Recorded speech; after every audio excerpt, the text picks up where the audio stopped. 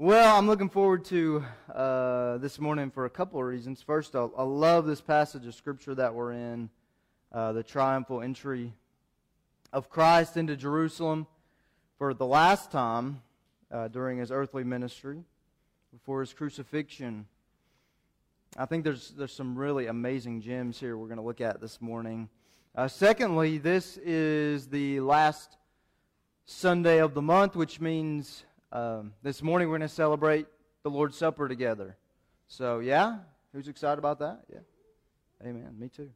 So, yeah, we try to do that at least once a month, and just come together to celebrate the blood and the body, right? And so I'm looking forward to that special time of fellowship and worship at the end. John chapter 12. This is a rare thing in the New Testament, to have an event recorded by all four Gospels, and that's what we have in John chapter 12. So most of John, if you've noticed, is only recorded by the Apostle John. I think it's like 80%. A lot of John is only recorded by the Apostle John. But this event particularly is recorded also by Matthew, Mark, and Luke. That ought to grab our attention this morning, that this is a very significant event. And we're going to see why, I think, as we read through it this morning. So let's do that. Let's open up this morning. If you'll stand with me, John chapter 12. We're going to read only verses 12 through 16. And then we'll get into the rest of this next time.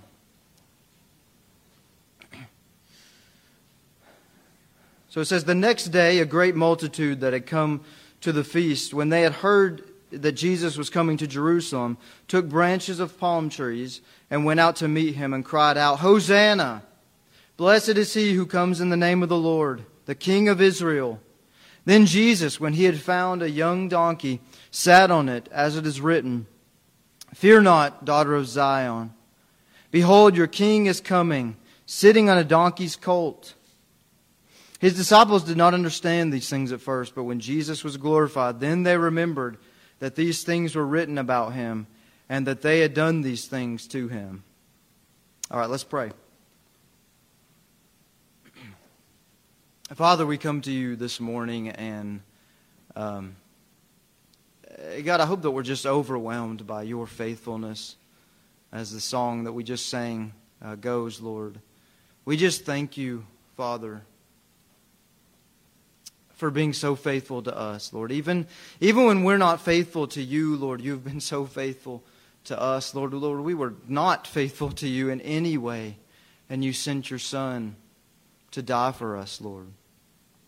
Father, I just beg You that if one person tonight, this morning, doesn't know You as Savior, Father, that You would save them this morning, whether it be on the recording this morning, whether it be right here, Father, whatever it may be. You know who needs to hear this, Father, and You know who needs to be saved. I pray that You would save them. Father, just move me out of the way this morning, and God, just remove all other distractions from robbing You of Your glory. God, this morning, we want to give You all praise and honor and glory as we open Your Word. We ask that You would speak to us, and we ask these things in Jesus' name. Amen. All right, you guys can have a seat.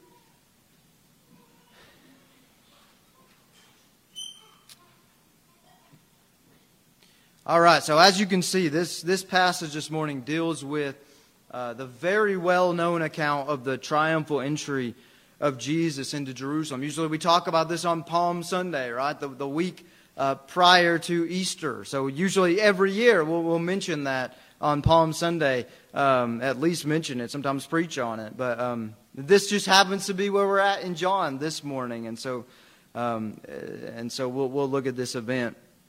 And really the remaining part of this chapter deals with the teaching of Christ associated with this event. We've seen in previous weeks that the hatred of Jesus by the religious elite in Jerusalem has really reached a boiling point, right?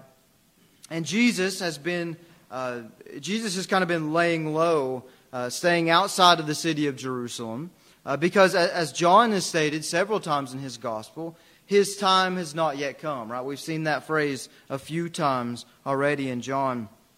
So this text in John chapter 12 marks the beginning of the time. This is the hour. This is that time arriving for Jesus. This marks the beginning of it. In fact, we'll see in verse 23 when we get there next time that Jesus himself calls this the hour that the Son of Man should be glorified. This is the hour that the Son of Man should be glorified, he says. This is the time, finally, for Jesus to come to Jerusalem, to be betrayed, and ultimately to be crucified. But as he enters Jerusalem, that looks like the furthest thing from what the crowd has in mind. That doesn't look like that's about where this is about to go. It looks like everything's fine and people are worshiping him. As he comes in at the beginning of the week, the crowd is hailing Jesus as their King and Messiah. But by the end of the week, they will be calling for Pilate to release the wicked criminal Barabbas. You remember that? And crucify Jesus. Release to us Barabbas. We want you to crucify Jesus, they'll say. This same crowd, many of the same people. So we'll see through this dialogue in this chapter the words of Jesus that kind of kick off that change in the crowd, that transformation that we'll see. But as we look at the text this morning, I want us to notice a few points regarding this so-called triumphal entry. First of all, I want you to notice that this day was prepared beforehand by Christ. Prepared beforehand by Christ.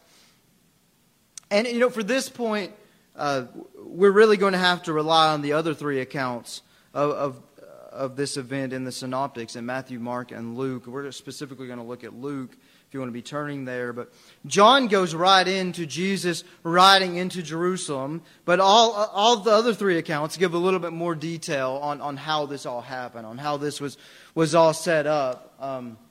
So turn with me to Luke chapter 19, if you will. Luke chapter 19.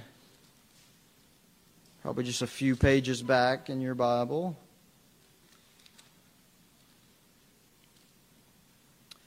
And we're going to read, starting in verse 28, read Luke's account of what happened, which really mirrors Matthew and Mark here.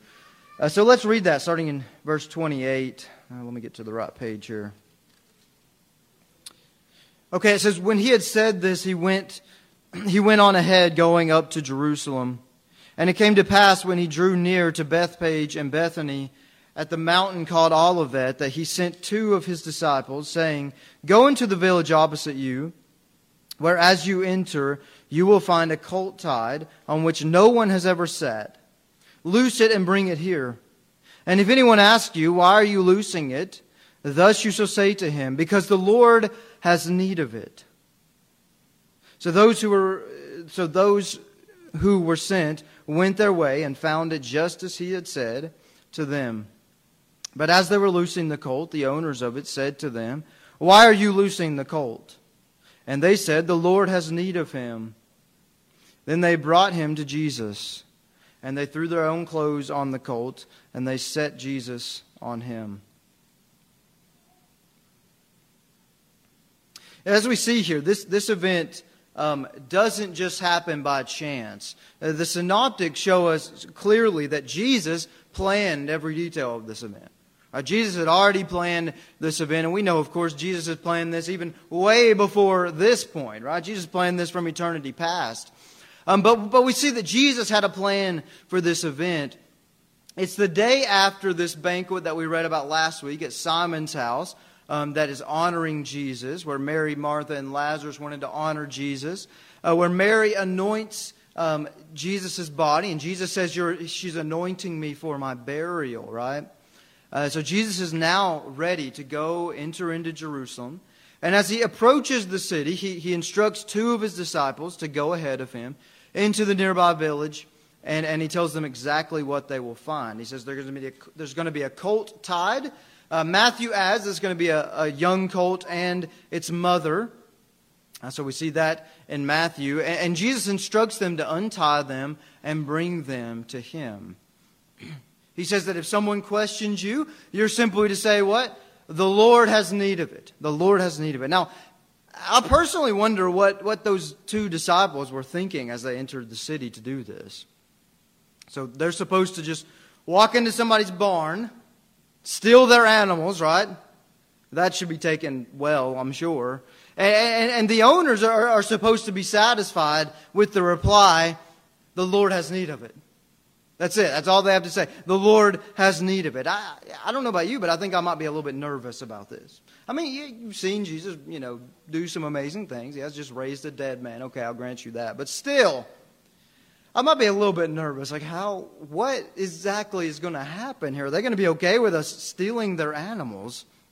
I mean, I know what Jesus has said, but, how many times have you thought that? I know what Jesus says, but there's all these other obstacles, right? Nevertheless, the disciples do exactly as Jesus asked. They get the animals. They are questioned about it. And indeed, the owners seem satisfied with the reply, the Lord has need of it. And they bring the colt and its mother to Jesus, and they throw their clothes on it. I'm sure the disciples here were very confused, as they usually were, right? Why are we taking someone else's donkey? Okay, why are we taking someone else's donkey? Why a donkey, by the way? Like, that's not a very intimidating creature. Why are we riding on this? Why not a horse? But Jesus had His plan all prepared just the way He wanted. We saw this a lot, like in the Lazarus story, right? Jesus has His plans that we don't always understand. And Jesus had this plan prepared exactly the way that He wanted. He prepared it beforehand. He knew where the colt would be. He knew who the owners were. He knew that they would be questioned. But Jesus went ahead of them, and He prepared those owners' hearts to be receptive of the plan, right? It's the only explanation here. And I think there's a great parallel there to what God calls us to do in our lives. I have to commend the disciples here they just took Jesus at His word. Maybe finally they've learned something, right? They just finally took Jesus at His word, and they did it. Ephesians 2:10, it says that we as Christians are God's workmanship. We're His workmanship, or another word for that is masterpiece. Now, I love that. If you're in Christ this morning, you are God's masterpiece. There's not really any room for any low self-esteem. You can have low self-esteem. But in Jesus, man, you are a masterpiece. You are a masterpiece. You are a trophy of His love and His grace. You are God's trophy this morning. You are a masterpiece. He says that we are His masterpiece. And it says that we've been created in Christ Jesus. For what? Y'all know this. What are we created for? Good works, right? We are created for good works. We're created in Christ for good works, which God prepared beforehand that we should walk in them. God prepared beforehand that we should walk in these good works. Jesus includes His disciples here to accomplish this huge work in His ministry. He didn't have to do that, by the way, right? He didn't need His disciples to accomplish this plan. And likewise, Jesus invites us as believers to take part in His plans of building His kingdom. Amen? Amen? I know Heath's not here to amen y'all, but geez, you got to give me something this morning. Jesus invites us to take part in His plans of building His kingdom. And I love that verse because it takes the pressure off of us. Like, take the pressure off of us this morning. Take the pressure off of yourself. God does the planning. God does the going ahead of you. God does the softening of the hearts. God does the transforming. God does the work. God does the work. But yet He invites you to play a part. And we are blessed when we choose to just get out of our own heads thinking we're going to mess it up or say the wrong thing. And we just choose to take Jesus at His word and to walk in the works that He calls us to day by day. I'm not talking about some magical, 10 years down the road work. I'm talking about today. What has God called you to do right now? When you leave this place, what is He calling you to do? Right there, just do it. And leave the rest up to Him. Take the pressure off of yourself. He's going to do the work anyway. We understand that. We are so prideful, thinking that we can control everything. And we talked about this last week, but here I go ranting about it again, right? We think that we can control everything, guys, and as believers, it's just not going to happen. And that's not the way it was ever intended to happen. God has got this. He's got every work that He has called you to, and He's going to do all the work. But yet how gracious that He invites us to play a part. He prepares every detail and then simply just asks for our obedience. So Jesus, with His entry into Jerusalem, He has it all planned out. And the Pharisees are plotting to kill Him, and ultimately they do kill Him. But let's understand that this was all in perfect accordance with Jesus' own plan. This wasn't a plan that the Pharisees came up with, we're just going to kill Jesus. And they took it into their hands and they were able to accomplish it. No, this was in perfect accordance with God's plan, Jesus' own timing. And not a finger was laid on Him until the time was at hand. Not a finger was laid on Him until He willingly gave His body. And Jesus has really worked every detail to climax to this moment. The raising of Lazarus has really, it's excited this enormous crowd who's arriving for Passover, right? And it's been the tipping point for the Pharisees who are, their rage has reached an all-time high. The instruction to the disciples to go and prepare the donkey, the going before Him to prepare the donkey. So this entry was prepared beforehand completely by Jesus. Next, I want us to see that it was prophesied in great detail. Prophesied in great detail. Verse 12, back in John here, tells us that a great multitude had come to the feast. And this was the Feast of Passover, right? I just mentioned that. So at the very minimum, there were at least several 100,000 people in Jerusalem. At the very minimum. There were several 100,000. Most of these were Jews, of course. Josephus, a Jewish historian, he records that on one Passover, there were 2.7 million people in the vicinity. That's an unbelievable number, right? There's 2.7 million people in the vicinity. Most people think he was kind of exaggerating on that. But at the very least, there's several 100,000 people, probably over 1 million people in the vicinity of Jerusalem here. So when John says this is a great multitude, this is a very, very, very large crowd. Jewish males were expected to attend this feast. Jewish males from everywhere. And again, Luke gives us another interesting detail. Let's turn back over there. If you haven't turned back to John already, then stay there. Let's turn back over to Luke 19, and we're going to read a few more verses here, verses 37 through 44. Luke says, "Then, as He was now drawing near the descent of the Mount of Olives, the whole multitude of the disciples began to rejoice and praise God with a loud voice for all the mighty works that they had seen, saying, 'Blessed is the King who comes in the name of the Lord, peace in heaven and glory in the highest.' And some of the Pharisees called to Him from the crowd, 'Teacher, rebuke your disciples.' But He answered and said to them," I love this, "I tell you that if these should keep silent, the stones would immediately cry out."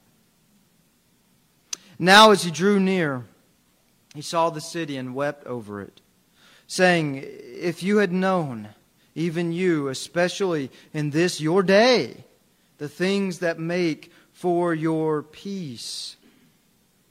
But now they are hidden from your eyes. For days will come upon you when your enemies will build an embankment around you, surround you, and close you in on every side, and level you and your children within you to the ground.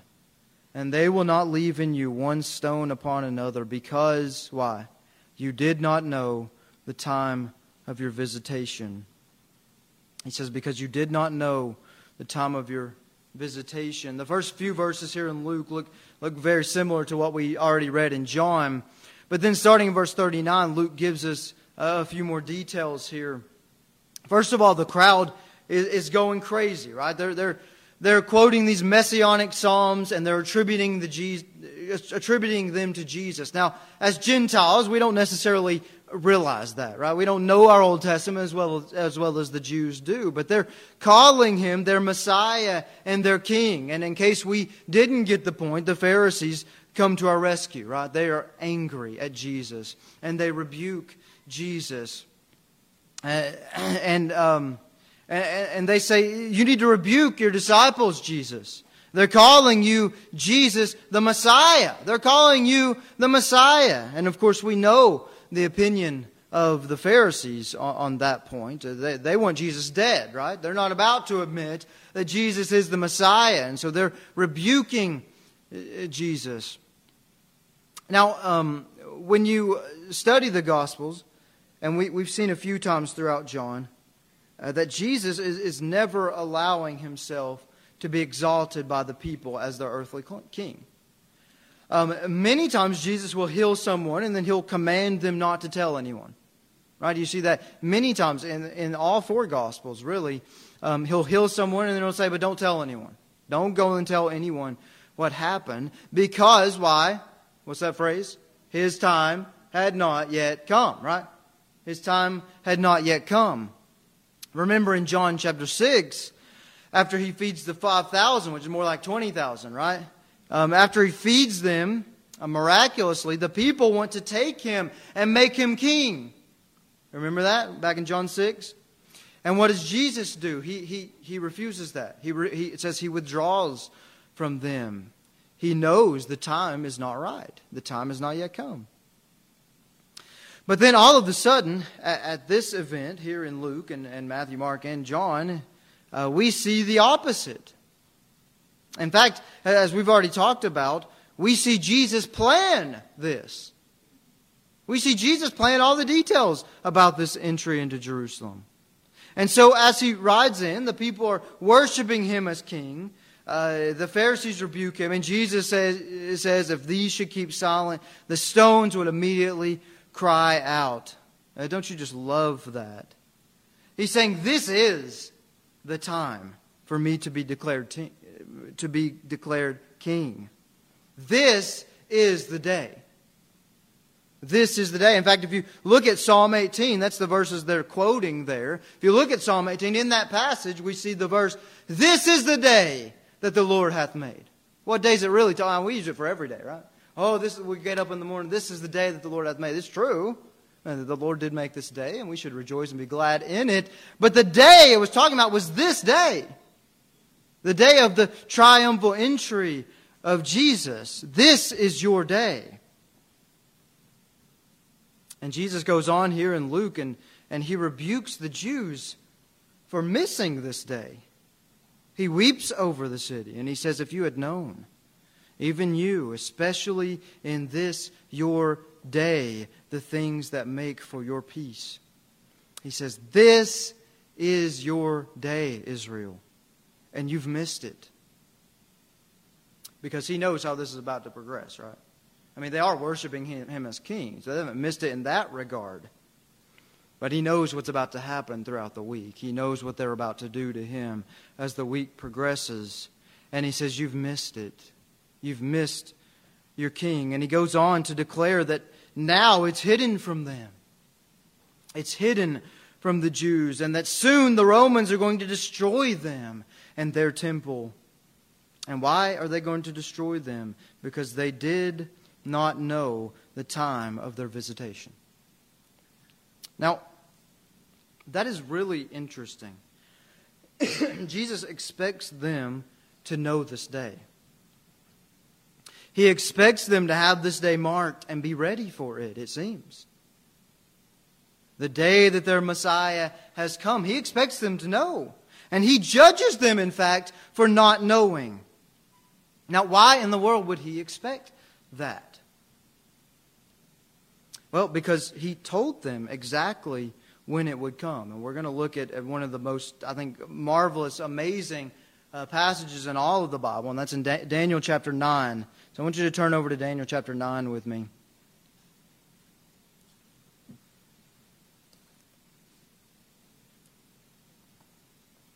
In Daniel chapter 9, Daniel is noticing that the time for the Babylonian exile of Israel is about to come to the end. Okay, because he's read the Scriptures. He notices that it's been about 70 years that they've been in exile in Babylon. Daniel notices that, and he begins to pray. But he knows that because he studied the Scripture. He knows the Scripture. He knows that they were to be in exile in Babylon for 70 years. That is the time that God decreed for the exile in Babylon. And so Daniel is praying, and he's confessing sin, and he's making supplication on behalf of his people, Israel. And God sends Gabriel, the angel, to give Daniel a vision about what's next for Israel. And so we're going to pick up in verses 24 through 26. We're not going to read all of this. And this is really difficult to explain in the time that we have left. So I'll try to do the best we can, and hopefully you'll understand what we're doing here. But so in verse 24, Gabriel speaking to Daniel, and he says that 70 weeks are determined for Israel.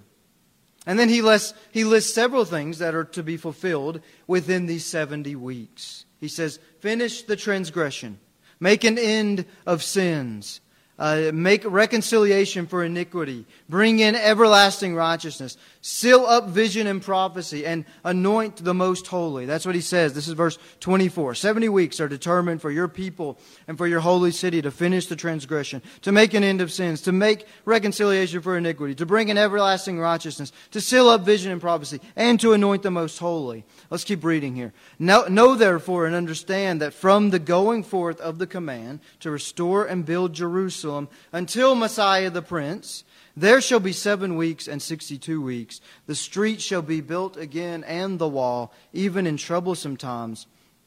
And after the 62 weeks, Messiah shall be cut off, but not for himself.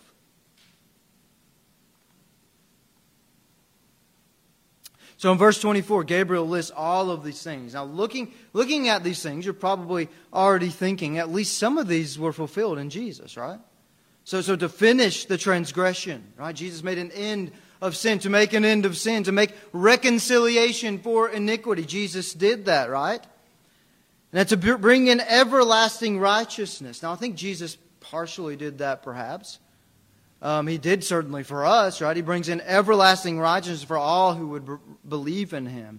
Has He done that to the fullest extent? I think there's still a future coming of that.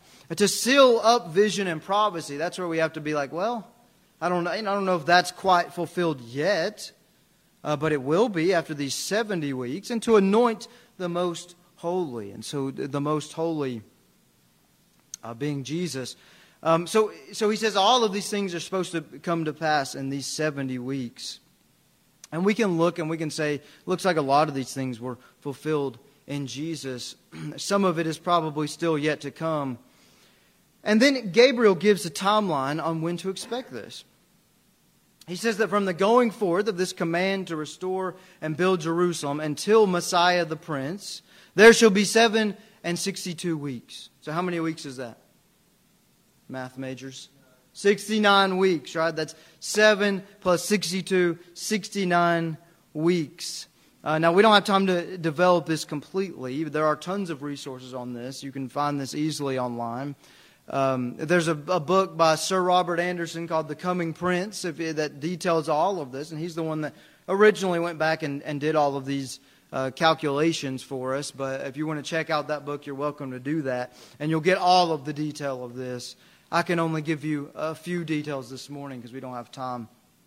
And so you're just going to have to take my word for a few things this morning and verify them later.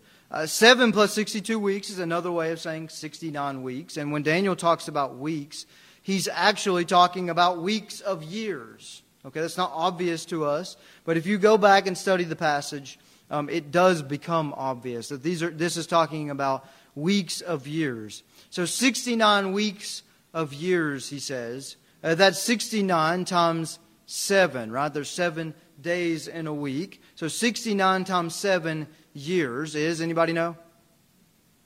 483 years. So 483 years. So he says, from the time of this decree, which at Daniel's, at the time of this vision, this decree hasn't even happened. This decree to go and rebuild Jerusalem, it hasn't even happened. So this is still a future event for Daniel. But he says, from the time of that decree until Messiah the Prince, there is 483 years. Now, from history, we know that the command to restore and build Jerusalem, specifically as it states here, because there's 3 decrees. Guess what? It's very complicated. There's 3 different decrees to do this. But the one that fits this, that talks specifically about the streets and the walls being rebuilt, the decree that it's talking about here that fits the context here, that command was made by Artaxerxes on March 14th, 445 BC. So March 14th, 445 BC. And there were other decrees made by Artaxerxes, but this is the one that seems to fit the description here. So what we would expect is that if we go from the time of that decree and we go forward 483 years, we would see Messiah the Prince, right? That's what it says. We would see Messiah the Prince. And what we find is that when we take that date and move forward 483 years, that's exactly 173,880 days. And that's using a 360-day year calendar that the Bible uses. The Bible actually uses a 360-day year calendar. If you use that calendar, you go forward 173,880 days. You come to this date, April 6th, 32 AD, which we know historically was the day that Jesus rode into Jerusalem on a donkey, recorded for us in John chapter 12, which is our text today. I should see some jaws dropping at this point, right? This is incredible. This is an incredible prophecy. Now, there's a lot of detail that I skipped over, and I would tell you to take the time to go verify this for yourself. This is easy to find online. Many people have done this, or read that book that I mentioned. Remember that Daniel was written in the 6th century before Christ. Okay? And we know for certain, absolutely a certain fact of history, that by 150 years before Jesus, they had all of the Hebrew Old Testament translated into Greek in print, including the book of Daniel. There's no debating like, oh, maybe Daniel added this, or somebody added this to Daniel after Jesus had already come. No, there's no debate about that. Daniel was in print by the time of Jesus, and that's a historical fact. And Gabriel predicts to Daniel the exact day that Jesus would finally allow himself to be declared the Messiah of Israel. How amazing is that? Anybody else think that's amazing? Can I get an amen? Anyone? Anybody think this is amazing? This is incredible. God's Word is supernatural. This is not a book written by humans, okay? These are not prophecies foretold by humans. God used human vessels to write it, right? But God wrote this book. And it's absolutely incredible. Man, God's Word is amazing. Why aren't you spending more time with it? Why aren't you yet spending more time with it? If you're not, this Word is incredible. You know, there will always be unanswered questions that we have on this earth. All of us have unanswered questions because God chooses not to reveal everything to us in His wisdom. But we have absolutely everything we could possibly need to know that Jesus is exactly who He says He is. The evidence is so clear that Jesus is exactly who He said He was. So you might say this morning, well, if this is true, why don't the Jews just accept this? Why don't the Jews accept this, right? That's a valid question. Well, actually, the Jewish rabbis after the time of Christ, they commanded that Daniel 9 specifically not be used to calculate the time of the Messiah. That's how hardened the Jews are in their unbelief. And Jesus said they would be. Right? He says, now these things are hidden. That was His judgment on Israel in Luke 19. These things are now hidden from your eyes. Now, praise the Lord, there are still some Jews that come to Christ, right? Praise the Lord for that. But nationally, the Jews are in a state of blindness about their Messiah. It's actually in the Talmud a curse on anyone who would try to use Daniel 9 to calculate the time of the Messiah. Because they know these dates have already passed. There's no chance of the Messiah coming if Daniel 9 is correct and Jesus was not him. There's no chance. Now, this Daniel 9 prophecy does go on to tell what will happen. And we're not even going to talk about the 70th week. That's the tribulation period, right? And if you're in our small group on Thursday nights, we will talk about the 70th week at some point. And we'll go back in Daniel and we'll see it, and then we'll read it in Revelation. But that's the tribulation period, I believe. And so we're not even going to talk about that this morning. But these are just the first 69 weeks. But it says in verse 26 here that after the 69 weeks, Messiah shall be cut off, but not for himself. Doesn't that describe exactly what happened to Jesus? He was cut off from the nation. He was killed, but not for himself, right? It wasn't anything that he had done. Remember, Pilate says, I'm washing my hands of this man's blood. He's innocent. He was cut off, but not for himself. And then he goes on in the next verse to say that the temple will then be destroyed after the 69th week, before the 70th week.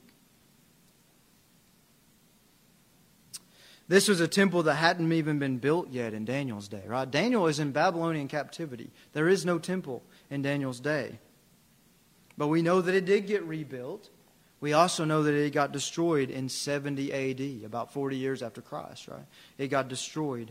So at the very least, if you don't want to buy into all these days, which I think is a very compelling argument, at the very least we would have to admit the Messiah would have to come prior to the temple being destroyed in AD 70. There's no arguing about that. Any other conclusion is dishonest with the Old Testament text, which is why Daniel 9 is forbidden for the Jewish people to calculate this. We missed it.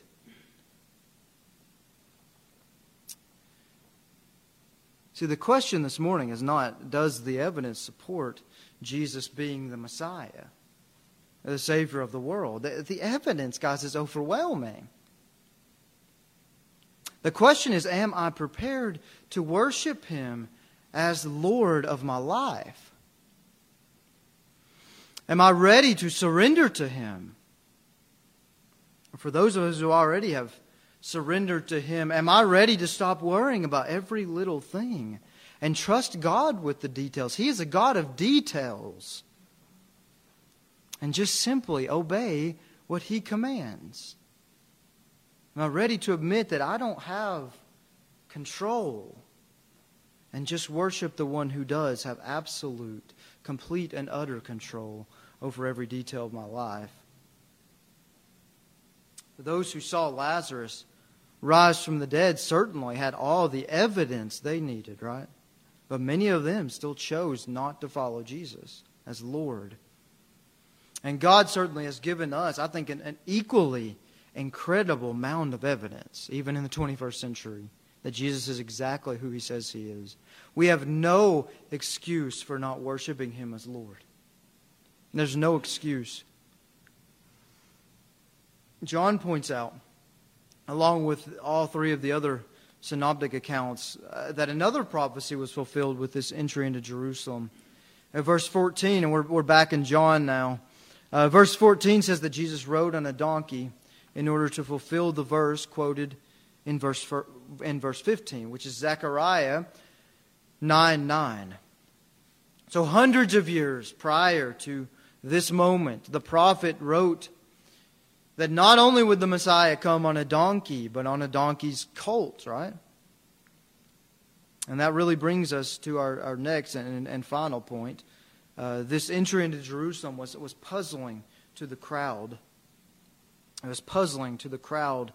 Verse 16 tells us that even Jesus' disciples did not understand these things until after His resurrection, until after Jesus was glorified.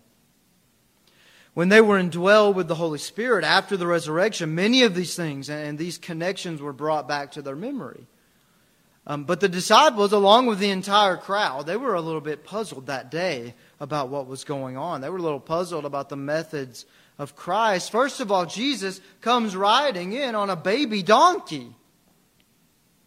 That doesn't exactly strike fear into the hearts of the enemy, right? It's not exactly intimidating. The people would have expected a conquering king to come in on a white horse, right? Come in on a horse. That's the animal of a warrior. Ironically, that is the picture that we see of Jesus in Revelation 19 when He does come back a second time, right? His second coming. And He will do that, amen? He will be back. And He will be riding on a white horse that time. But that's still a future event.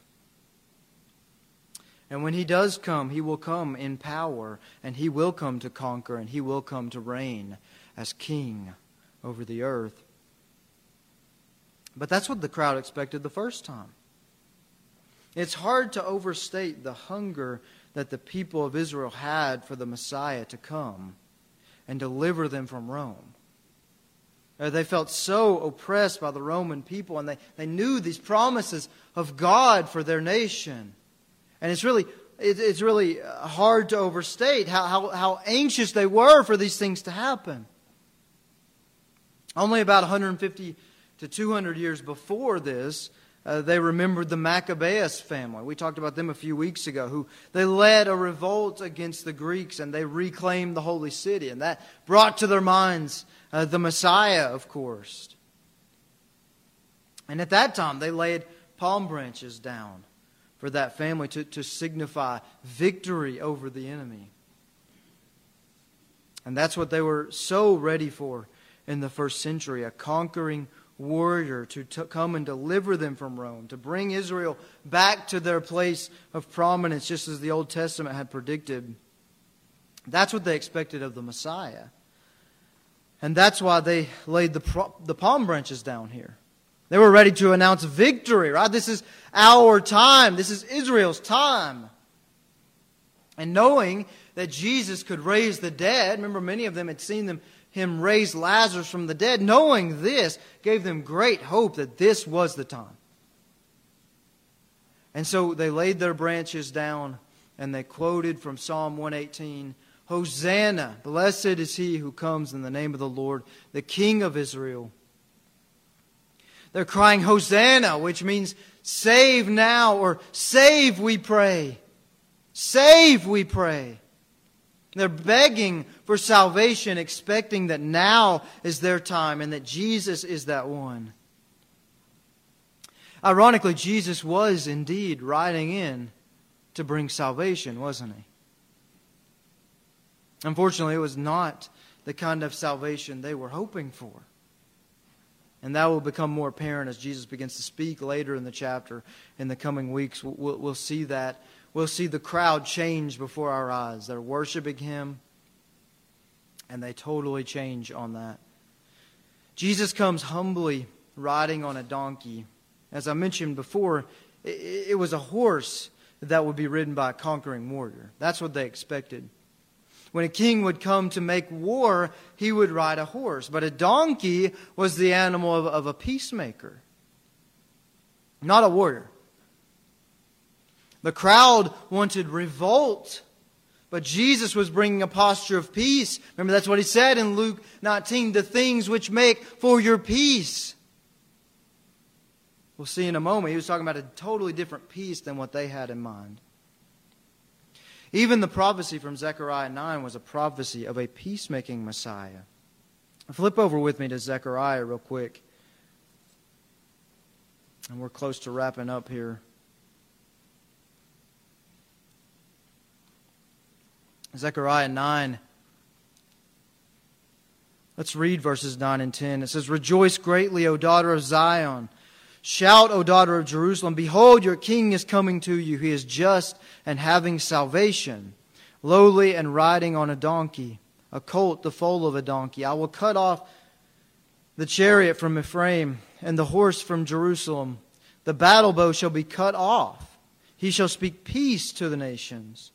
His dominion shall be from sea to sea and from the river to the ends of the earth.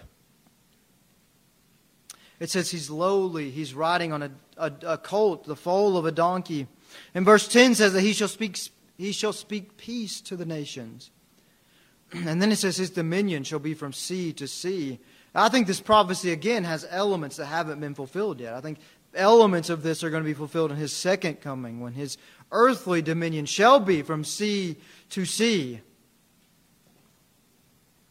But we see here a posture of peace, not of war, not of conquering. Even at his birth, remember in Luke 2, the angels announced to the shepherds, peace and goodwill toward men. See, it wasn't peace as a result of conquering the Roman Empire that Jesus came to bring. He wasn't promising that kind of peace. He wasn't promising instant world peace. No, Jesus came in to bring the Jews and all who would believe in Him something much better than world peace. And that's peace with God. That is the peace that Jesus came to bring. That is the peace that as He's looking over Jerusalem in Luke 19, and He says, if you only knew the things which made for your peace, that is peace with God. If you only knew what I was really coming to do.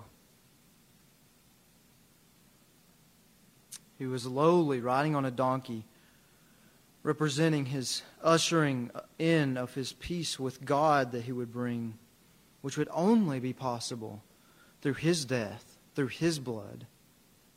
Understand, the only way you can have peace with God this morning is through the blood of Jesus Christ. Amen? That is the only way. Otherwise, God has wrath toward you this morning. He loves you enough to send Jesus. But make no mistake, He will not tolerate your sin. That's why He has provided the remedy to pay for that sin, to push it out of the way, and to bring peace with Himself. Romans 5:1 says, therefore, having been justified by faith, we have peace with God through our Lord Jesus Christ. Jesus brought peace, but not the kind of peace that Israel was hoping for. As we continue in this passage next week, we'll see Jesus speak about the purpose of His coming. And we'll begin to see the nation trade in that peace with God because they were looking for this totally different kind of peace. They go from hailing Him as king to what we read in verse 37. It says, although He had done so many signs before them, they did not believe in Him. That's how this chapter is going to progress.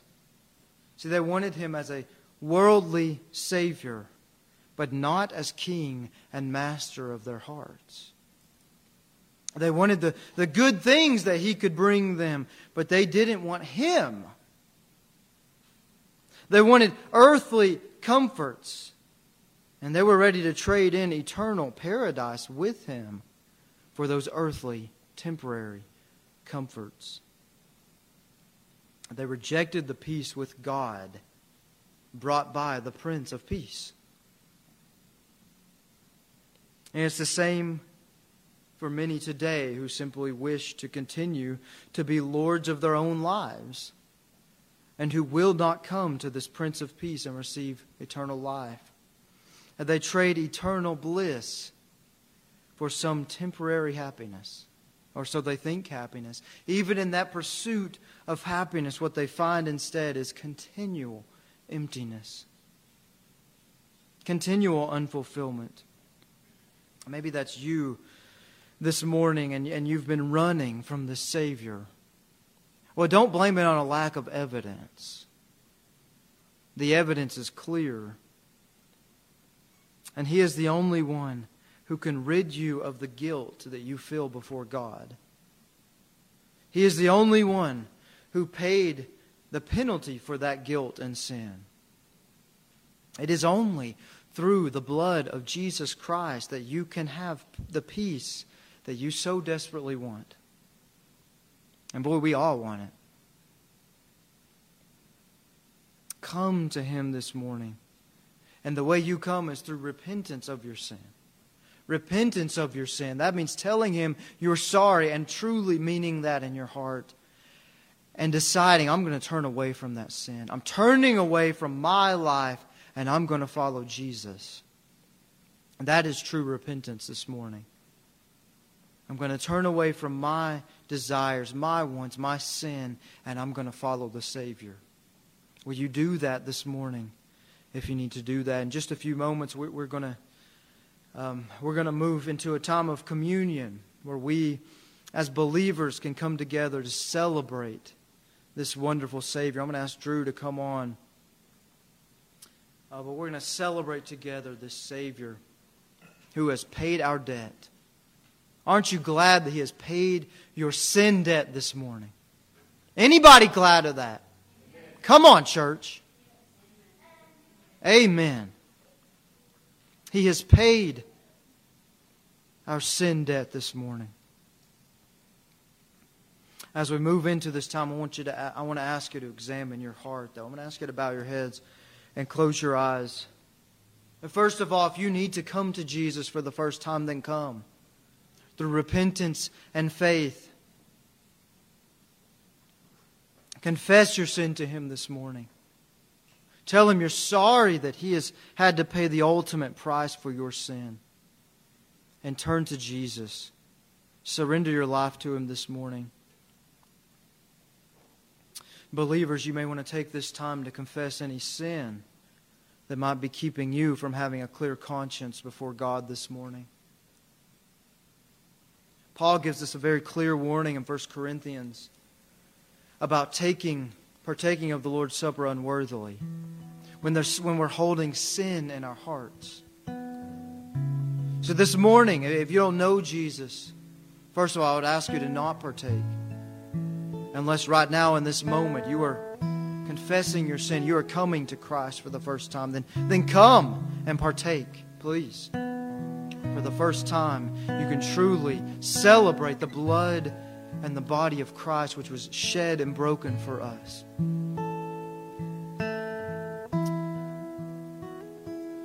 But even as Christians this morning, there may be sin that we're harboring. I want to ask you that in this moment you confess that sin. Confess that sin. Ask Him to open your eyes, reveal things to you that you maybe don't even realize that are coming between you and Him this morning. Not giving you that clear conscience before God. Ask Him to search you. Reveal anything wicked in you this morning so that we may confess that.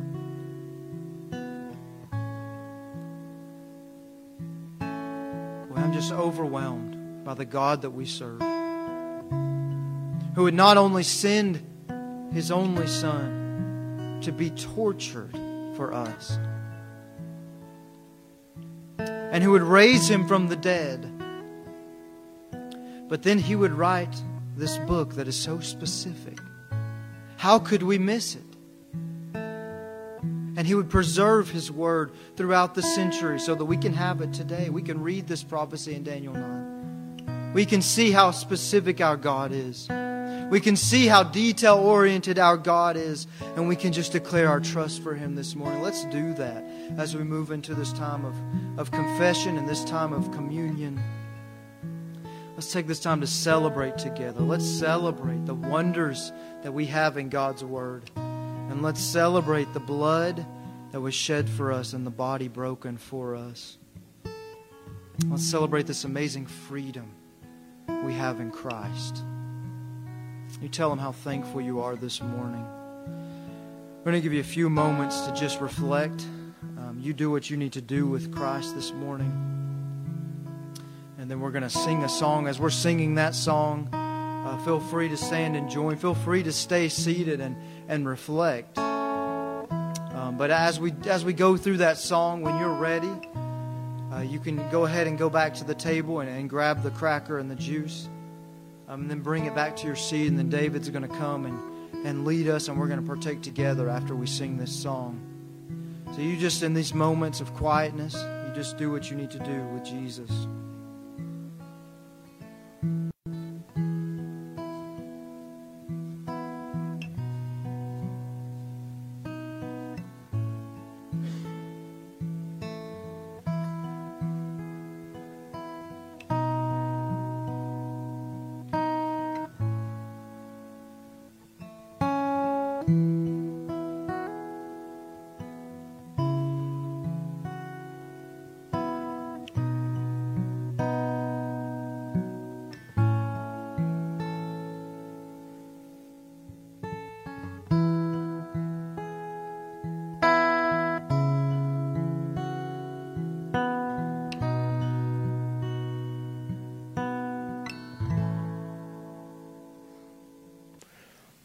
Lord, I thank you for this day, and I thank you for everyone here, Lord. I thank you that we can come together to worship you.